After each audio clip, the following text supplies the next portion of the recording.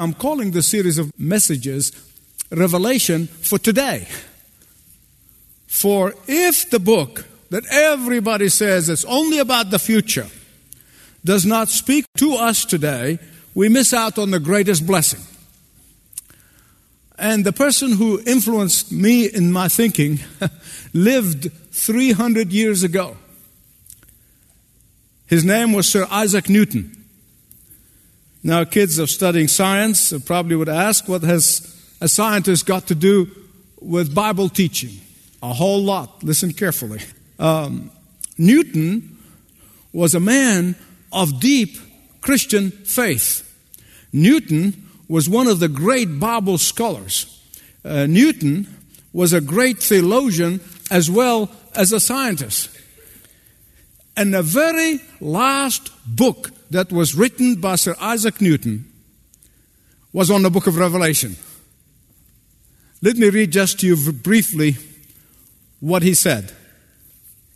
God gave us these prophecies not to gratify man's curiosity by enabling them to foreknow things, but that after they were fulfilled, they might be interpreted by the event, and His own providence be then manifested thereby to the world. Amen belongs here. What is Newton saying? He is saying to us that we need to be very careful. We need to be extremely careful regarding the motivation of studying and reading the book of Revelation. We need to be extremely careful how we approach that incredible book, because Revelation gives us a vision, a new vision.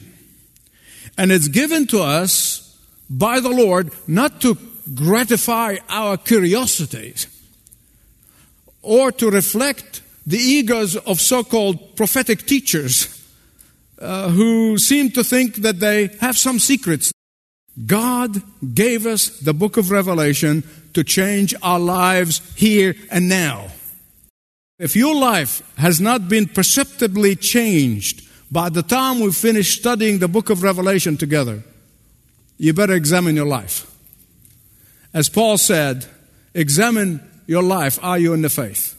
Because that book ought to change us here and now. Do you know why? Of all 66 books of the Bible, the book of Revelation is the only book in which there is a blessing associated with reading it and studying it. Not only one blessing, two blessings. They're almost like a bookends. You find one blessing in chapter 1, verse 3, and the other is in chapter 22, verse 7. Now, I am personally convinced that because the Lord is true to His word, the blessing will be ours. Amen. So what is that message of Revelation? What is the core message of Revelation? Listen carefully. If you're taking notes, I'm going to speak a little slower so you can get it. It is really found in chapter 1, verse 19. Underline, Revelation chapter 1, verse 19. Write, therefore, what you have seen,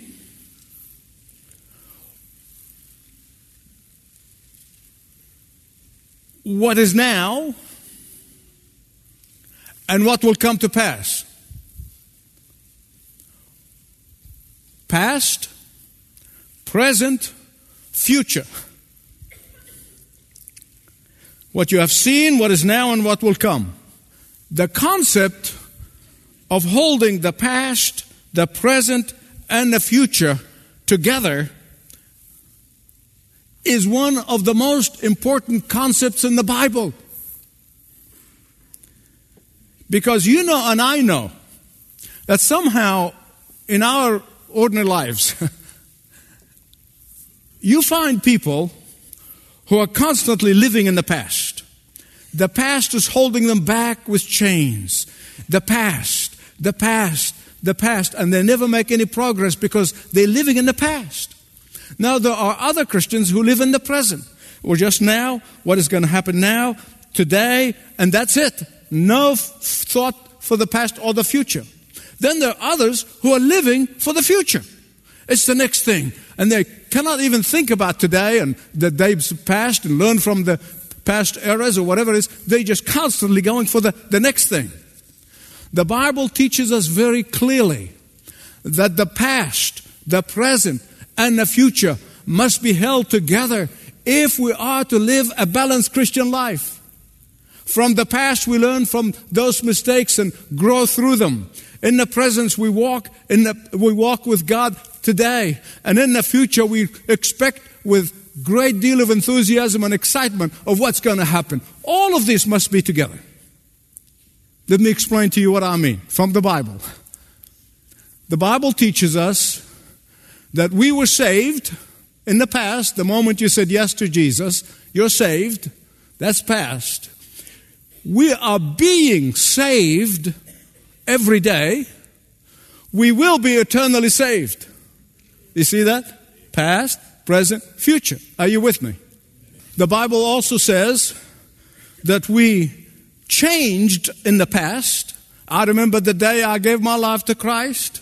I mean, the sky was bluer, the sun was brighter. I mean, my whole life was turned upside down. So I was changed. But I'm continuously changing. If I'm not changing every day in the present, there's something wrong with me. The Bible said that we go from one point of glory into another. What's that mean? We grow into the character of Christ. That's the glory of God. But then we will be changed in the future. And that is the most glorious change of all, because we will become perfect like Christ. Same thing with the kingdom of God. The kingdom of God is past. It came with Jesus. In Mark 1:14, he said, the kingdom of God is here. What is the kingdom of God? It's the rule of God in our lives. It's the reign of God in our hearts. So the kingdom of God past was Jesus. The kingdom of God is now, here, reigning and ruling in our hearts every single day. And the kingdom of God is coming when Jesus reigns and rules with our own perceptible eyes. You see, the kingdom of God is past, present, and future. Salvation is past, present, and future. The changing is past, present, and future. The same thing with the book of Revelation. It's already happened. It is happening. It will happen. Amen? When it happens, it's going to happen with intensity for the future. Let me take a reality check here just to before I go any further. When you think of the Great Tribulation, the Bible talks about the Great Tribulation as a future time in which there will be severe persecution and suffering. And most people agree that it's about the period of 7 years. That's what the Bible called the Great Tribulation. I want you to think with me about the first century Christians. These believers in Rome who were thrown into hungry lions. They were dipped in hot tar. The Nero persecution was so severe. Now, if you lived at that time, wouldn't you not think that this is the Great Tribulation? Fast forward today. Headline news. If you're a Christian in Syria or Iraq, and you watched as parents your babies being crucified alive or beheaded or worse, wouldn't you think the Great Tribulation is here?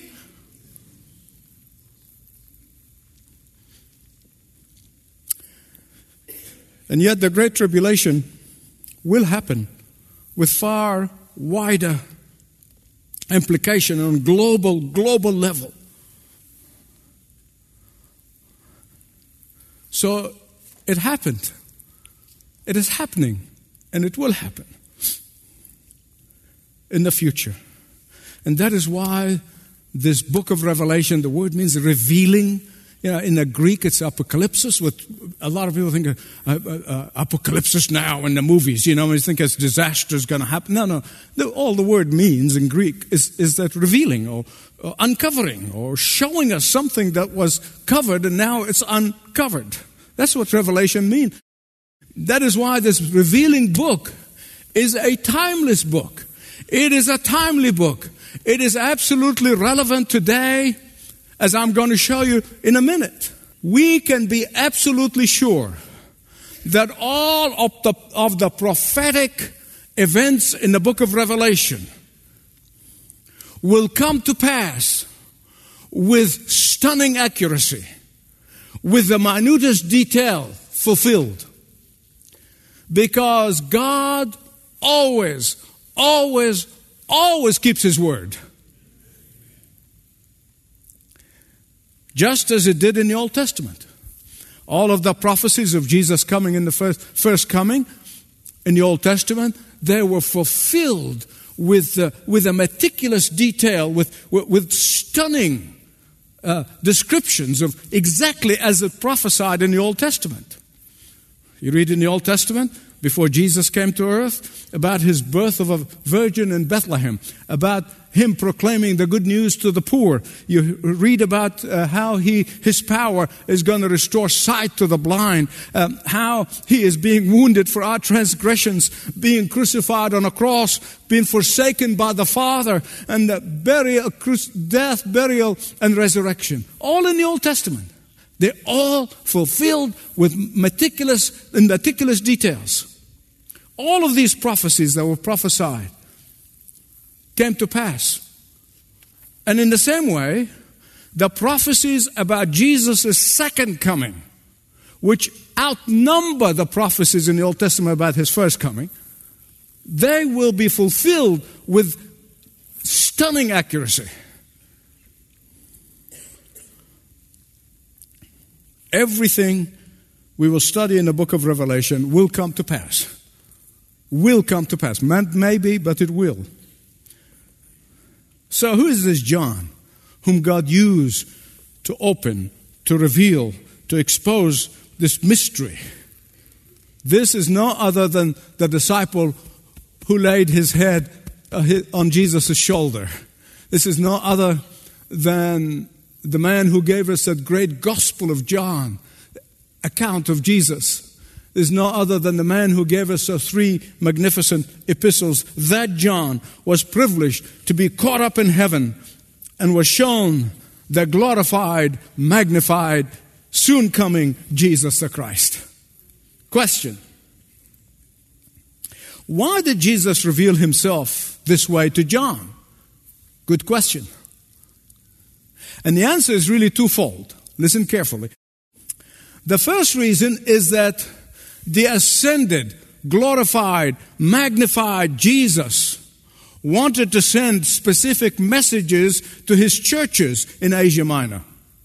Some of these letters to these 7 churches have condemnations to those churches. Others, commendations. In fact, 5 out of the 7 churches, Jesus said and called them to repentance, just as our churches in the 21st century today needs to repent.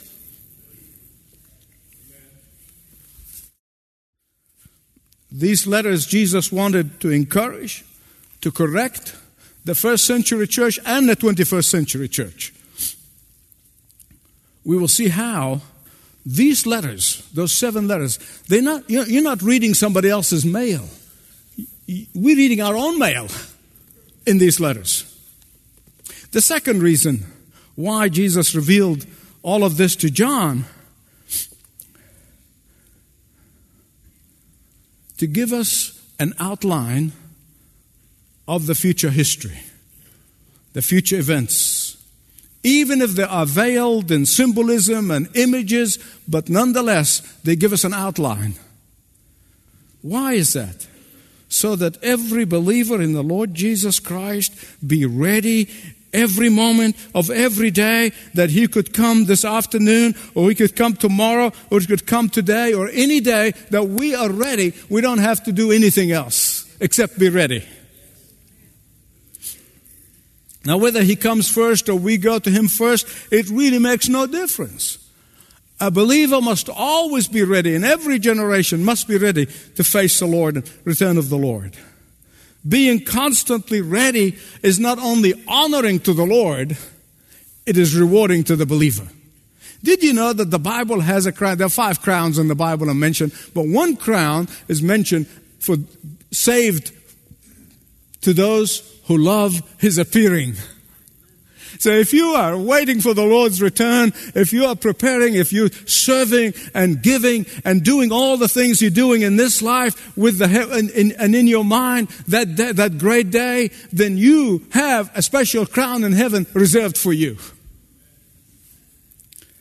John himself, in Revelation 22:10 and 12, believed that the Lord was coming soon. Probably he believed it was in his lifetime. Listen to what he said. Do not seal up the words of the prophecy of this book, because the time is near. Behold, I'm coming soon. And you see, that led some of the skeptics who love to debunk biblical prophecy to say, see, poor old misguided, deluded John. He thought Jesus was coming back. Here we are 2,000 years later, and He's not back. See, here's the problem. People fall into error when they fail to interpret the Scripture by the Scripture. Not by what Dr. Smelfunga said, but by the Scripture. And on this subject, if you interpret the Scripture by the Scripture, then you will hear what Peter said in 2 Peter chapter 3, verses 3, 4, 8, and 9. Listen carefully. In the last days, scoffers will come, scoffing and following their own evil desires, and they will say, where is this coming He promised? Ever since our fathers died, everything goes on as it has since the beginning of creation. Here's what he continues. Don't forget this one thing, dear friends.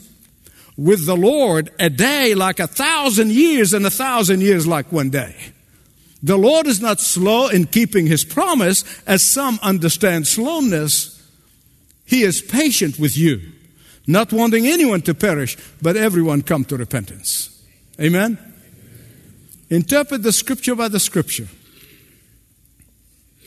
How many times did Jesus say the return of the Son of Man will be a surprise, it will be sudden, and that most people will not be expecting, except for those who are alert and waiting for Him, that the day of the Lord is coming like a thief in the night, that the day of the Lord is coming. It's unexpected. Having said all of this, if you look around the world today, as I do, and you see how fragile the global economy is. And in Revelation 18, tells us it would be a global economic collapse. I would not have understood that a few years ago. There's going to be a global economic collapse. And so you look at the fragile world economy, global economy, how the news from the Middle East, where it all began, and will end, how the news from the Middle East now occupies all of the headlines. How Israel is living almost in total isolation in the world today.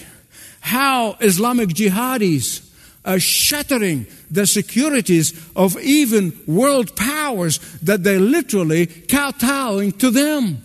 How the spirit of delusion seems to be covering so many people all over the world. How one clever world leader can put the wool over the eyes of billions of people and deceive them. It's so easy to see how it can happen, and it can happen anytime. And you cannot help but think that history is aligning with biblical prophecy. You cannot help but see that this great falling away of today, so many churches that once believed in the authority of the Scripture, they believe it no more. That sin and the glorification of sin is accepted as a virtue. That the spirit of rebellion seems to be everywhere. That biblical morality is condemned as evil, and that the practice of immorality is seen as good, even by many churches, even in this country, where we all did, and I certainly did as a boy, longing to come here as the world's rock and bastion of freedom. We are seeing how that freedom is slipping away from us. Globally, the picture is even worse. This vile surge by the jihadis against Christians or even their own fellow Muslims. The New Age movement that once was considered to be lunatic fringe has become mainstream and is promoted by entertainers, educators, and environmentalists. When satanic activities are accepted in some schools, can anyone doubt that we are living in the last days? In some sense, these events and these activities say to me, at least, here's the opinion, I'll tell you when it's coming, that Satan is intensifying his activities because he senses that his time for the lake of fire is drawing near. One of Satan's ingenious deceptions is a movement in the West, in America and in Canada, in many of mainline churches, even some evangelical churches, so-called evangelical churches, is called Chrislam, where they're seeking to merge Christianity with Islam into one single homogeneous religion. There are some churches that are actually placing the Quran next to the Bible in the pews. There are some preachers who are preaching the words of Muhammad side by the words of Jesus. Many a church today have rejected the book of Revelation. And you know why? You know why? They want to worship a helpless babe in Bethlehem. They want to worship a helpless body hanging on a cross. They want to worship all of that, but not the risen, glorified, ascended, magnified, King of Kings, Lord of Lords, Judge Jesus, who is revealed in the book of Revelation. That's why they reject it.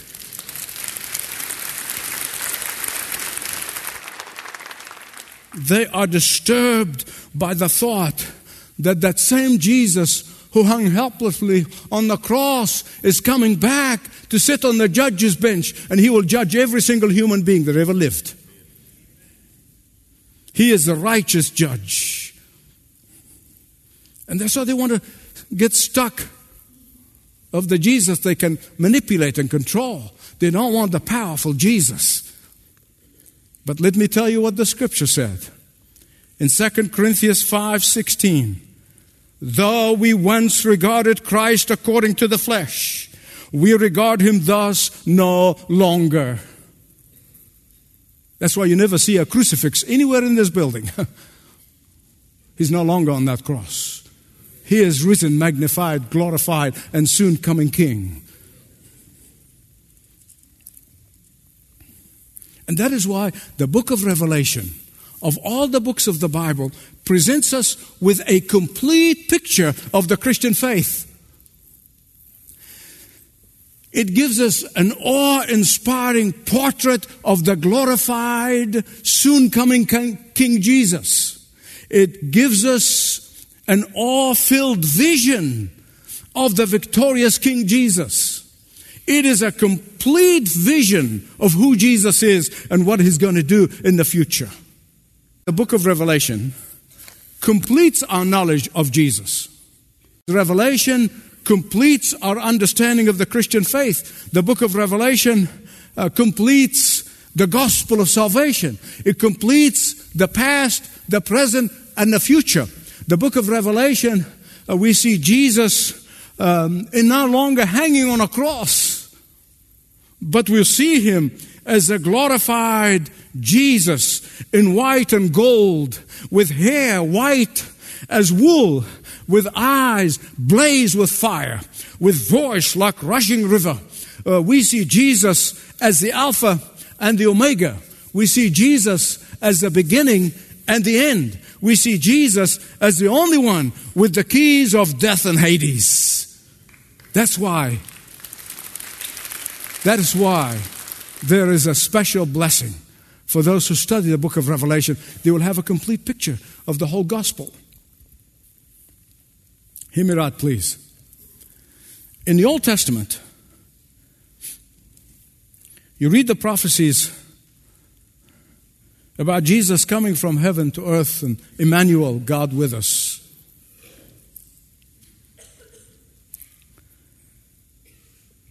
These prophecies, while we see them now and we study them and we're blessed by them, they mystified the rabbis in the Old Testament. Why? Because the Old Testament prophecy predicts that the Messiah would come as a king and judge, triumphal and victorious. But also prophesy that the Messiah would come, suffer, and die. And the rabbis were mystified by that. How could there be two Messiahs? How can we have a Messiah who reigns and rules with power and one who's going to suffer and die? Even one prophet, you don't have to go to all of them, just one, Isaiah, gives us both pictures. And you can understand their mystification. Isaiah chapter 9, verses 6 and 7. Will be called Wonderful Counselor, Mighty God, Everlasting Father, and Prince of Peace. Of the increase of his government and peace there will be no end. He will reign on David's throne and over his kingdom forever and ever. Great. And yet same prophet, not another one, same prophet, Isaiah, in chapter 53, verses 4, 6, and 7. He said the Messiah will come and suffer and die. Let me read it for you. Surely he took our infirmities and carried our sorrows. Yet we considered him stricken by God, smitten by him and afflicted. We all like sheep have gone astray. Each of us has turned on to his own way, and the Lord has laid on him the iniquity of us all. He was oppressed and afflicted, and yet he did not open his mouth. He was like a lamb to the slaughter, or as a sheep before his shearers, in silence. So he did not open his mouth. Two pictures by the same prophet. A Messiah who will suffer and a Messiah who will reign and rule in power. Of course, in hindsight now, 2,000 years later, we say, of course they're talking about the same one. One is talking about his first coming, the other one talking about his second coming. But you see, to those rabbis, they did not see that. They didn't live in our time, and therefore they were debating all this stuff over and over. And then the populace would fall on one side or the other. Some will believe a Messiah who will suffer, others will believe a Messiah who will reign victorious. But isn't that human nature like that? I am so grateful for the book of the Revelation because it reveals this mystery that mystified rabbis for years and years. Now, at this introductory message, I want to come clean with you. There are godly scholars and wonderful Bible teachers who disagree on some of the little details in the book of Revelation. I'm telling you, those are people I love with all my heart. They're dear friends. They love God as much as I do, in fact, more than I do. But they disagree on all the details. I'll give you an example. A very precious friend teaches and believes that if we see the Antichrist, we missed out on the rapture. I was talking to another dear friend, and I said, so-and-so was telling me that if we see the Antichrist, that we missed out on the rapture. He said, no, brother, that's not right. He said, we're going to see the Antichrist for 3.5 years. And then in the middle of the 7 years, we'll be raptured. I told you I love them dearly. And that's why I said I'm going to come clean with you. I'm going to tell you exactly where I stand. I realized long ago as I studied all these ideas and interpretations and the methods, the same Jesus who died and rose again will come back reigning and ruling, king. That same Messiah who suffered and crucified will sit on the judge's bench to judge the world. That the same Jesus who had nowhere to lay his head, the earth will not be good enough as a footstool. that the same Jesus who was rejected will reject all those who have rejected him. That same Jesus who is now, right now, this very moment, has open arms and says, come to me and I'll forgive your sins. Repent and I will give you eternal life. The same Jesus who's welcoming everyone now is the same Jesus who will shut the door and the opportunity has gone forever. This is really the purpose. That's it. And whether it's 3.5 years or 2, whether we go through the tribulation or don't go through the tribulation, if we go through it, God will give us grace to sustain us. If he doesn't, and he comes early, I hope these guys are right anyway, because I'm as chicken as the rest of you. I don't want to go through it. Not one day, not 3.5 years. Are you kidding? But it makes no difference. Don't get sidetracked by these little details that makes no difference. Because you miss out the whole picture. You miss out the important part of that whole book and why Jesus took John there and gave him the ability to write these things down in details. I think all of the godly Bible teachers will believe 4 things, and these are indisputable. First, that those who welcome Christ as their Savior and Lord here and now will be welcomed in heaven in his eternal habitation when he returns. Secondly, that Jesus will return as he promised. Thirdly, that he will be the judge and he will judge everyone who refused to accept him as the only Savior and Lord in the whole world. And fourthly, when Jesus appears, those of us who love him will be with him. That's it. These are the indisputable facts about the book of Revelation. The question is, if Jesus returns this afternoon, will you be thrilled or afraid? Will you be terrified or will you be thrilled? Really, that's the question that you must ask yourself, and don't rest until you answer it. I want to speak to that believer who believes in the return of Christ and yet doing very little preparation for that great day. I want to plead with you. Take a stock of your life and begin to prepare and plan on a daily basis. There are people who take time to plan a vacation or even the retirement more than they prepare for what's going to be forever and ever and ever and ever.